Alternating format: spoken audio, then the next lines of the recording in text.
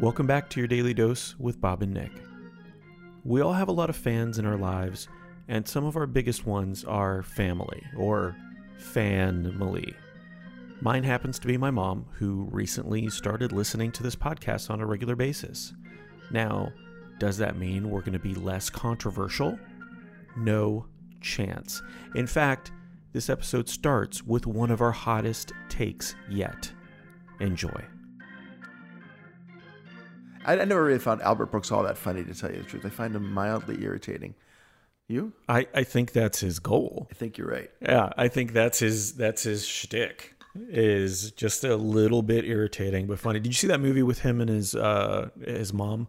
Not his actual mom, but it was something like Mother or something like that. I think it was Mother. Yes. Ah, that was good. Agreed. I saw that with my mom, and it was just like fairly cringy because I'm seeing that with my mom, and it's about a weird relationship between a man and his mom. Too real. Too real. That's it. Yeah. My dad feels that way about Throw Mama from the Train. Yes. He would imitate the mother on that show, on that movie, and then refer to his mother, which his mother had never seen the movie. And all of us had seen it, and we knew that he was being really mean to her.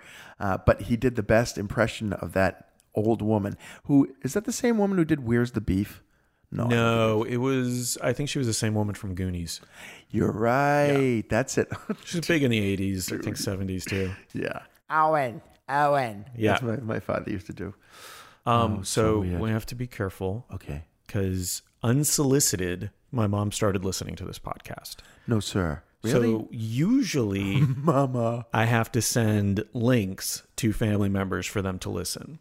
Because they don't really, part of it is the understanding of the technology, like how to subscribe to something, what is a podcast, that sort of thing. And so I'm pretty safe in the ones that I send them. Yeah. Like here, this is not one where I talk about you, so you can listen to it or something along those lines. And yeah, she listened to the ones where I talk about like taking over the business in Daytona and a couple of the other ones around there from last week. Oh, yeah. And I was like, oh, I got to watch what I say. Oh, but do you really? I mean, here's the thing. You're telling the truth. You're being honest. You're being you. Yeah. And I think it's about time that Mama understands that, her little boy has a life. Historically, though, my family doesn't really understand or wants to take the time to understand what I do in life, especially for fun. I know. Is she listening because she's interested in your life, or is she listening because she's going to catch you with something? Oh, no, I think she's listening because she's interested, and, she wants to hear me talking about some of this stuff. And I love that. I think that I wish my dad could listen to this. Yeah. He's a troglodyte, so he doesn't really do the technology thing, but I think that's awesome. I had to get used to the concept that my wife listens to it, because guess what? She's also my fact checker in life, so if I offer anything inaccurate, she'll make sure that I know. And she's funny as far as she does like to listen, and I have a number of friends who tell me that they enjoy listening, but it is a little different if you're talking about these people. Yeah. And they hear themselves mentioned. But most often when we talk about somebody, I want to point it out to them because we're nice guys and we like people. For the most part, we talk about good things, but obviously there's stuff that your family can take in different directions because they're your family. Yeah. So did you find anything objectionable with it? Not yet. Okay. Well, give her time. Yeah. She'll find something. She'll find something. But there's a lot of good stuff around anything that she might find. And I'm pretty sure that you could explain anything that you had to offer. She puts me on a pedestal, so I'm pretty sure I can talk my way out of just about anything. I love that. Yeah. Guess what? We should be that to our parents. My kids are that to me. Yeah. But I don't feel like I was ever that to my parents. Your parents had a lot of kids. Yes, That's a lot of pedestals. Oh boy, and let me tell you. And I do believe that although I got great attention from my brothers and sisters, there's too much surface area if you have 6 kids to give any of them the amount of time that a kid needs for, to grow up. And don't get me wrong, my parents did a great job of keeping us together and working it out. But I learned as much from my older sisters as I did from my parents. In fact, when I was young, I was probably, I think, 10 or 11. My oldest sister, Kim, invited me into her room to teach me something. And my sister Joni was in the room with her when I was in there, and they had taken the giant green chalkboard that my parents used downstairs for their airway meetings up into her room, and on the chalkboard were the words French kiss and lesbian.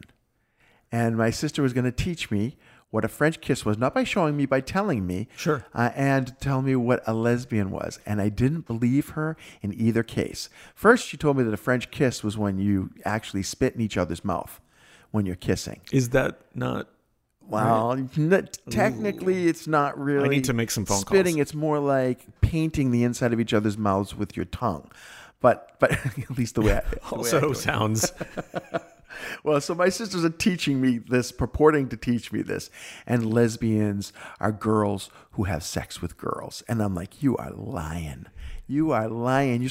I went and talked to my parents about it because I was like, I don't understand this, that they're saying this to me. But the thing was, the rule to get into the school was you don't tell mom and dad about it. Of course this. not. So I was. So they taught you nothing else after that. I was not invited back in.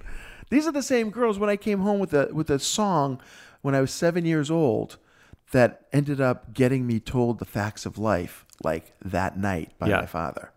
It was a fun little song. It went like this. Herman, look what you've done to me. Herman, I think it's pregnancy. Herman, you put your worm in me. Now it's Herman and Sherman and me.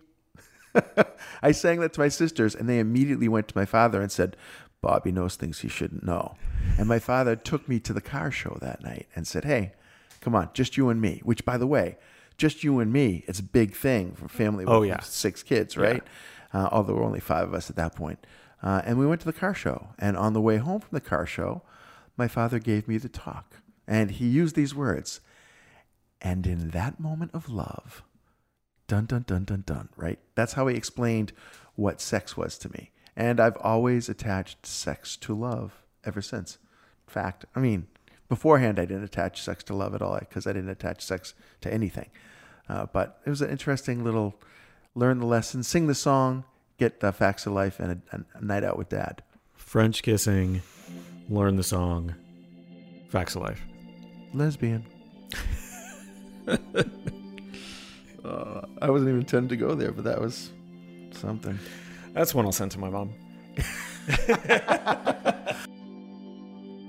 Hey gang, it's Bob.